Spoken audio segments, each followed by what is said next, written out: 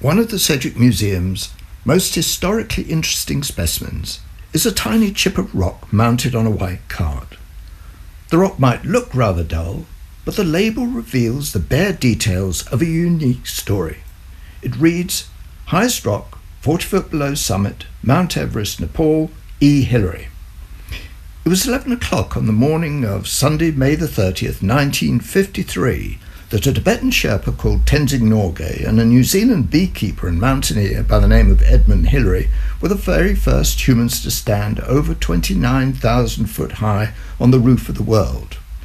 After many attempts by climbers from around the world, they were the first to reach the summit of the world's highest mountain, known to Nepalis as Sagarmatha, to Tibetans as Chomolungma, and to the outside world by the British colonial name of Mount Everest.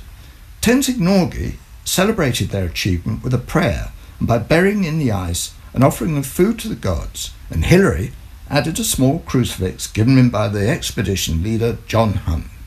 10 minutes later, they began their perilous descent, and as they reached the first rock below the summit ice cap, Hillary stopped, broke off a piece of rock with his ice axe and put it in his pocket.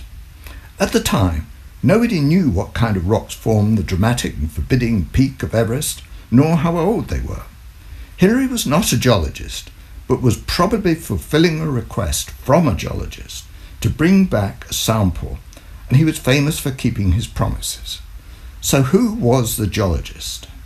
The most likely candidate is George Band, the youngest member of the 15-man summit team. Band was only 25 years old, but already an accomplished alpine climber and still an undergraduate studying geology in Cambridge. Band had already collected a selection of rocks from the lower slopes of Everest and without a doubt would have wanted a summit specimen.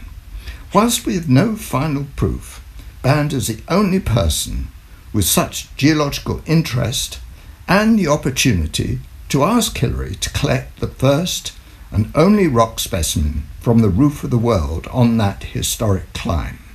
And our catalogue shows that Band donated all his Everest specimens to the museum. Perhaps we should view this otherwise undistinguished little chip of rocks as the terrestrial equivalent of the first moon dust collected in 1969.